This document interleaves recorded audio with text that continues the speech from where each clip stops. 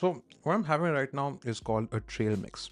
Why is it called trail mix? Well, because people, especially in the States, use it on their treks and hikes and trails because it's lightweight, healthy, nutritious.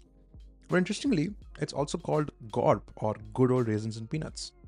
GORP is also the name or a prefix of a fashion movement called GORPcore. So GORPcore is where essentially you wear outerwear as a means of streetwear. So use it for casual and formal events. Celebrities like Frank Ocean and ASAP Rocky have used it for their events. But even more interestingly, GORP is actually not really an acronym, but a backronym. Now, what the hell is a backronym?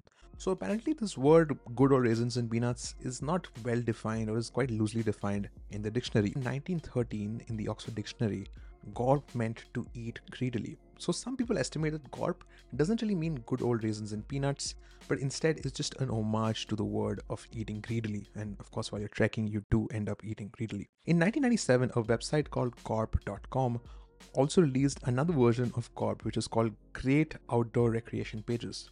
So one packet of trail mix, so many different meanings.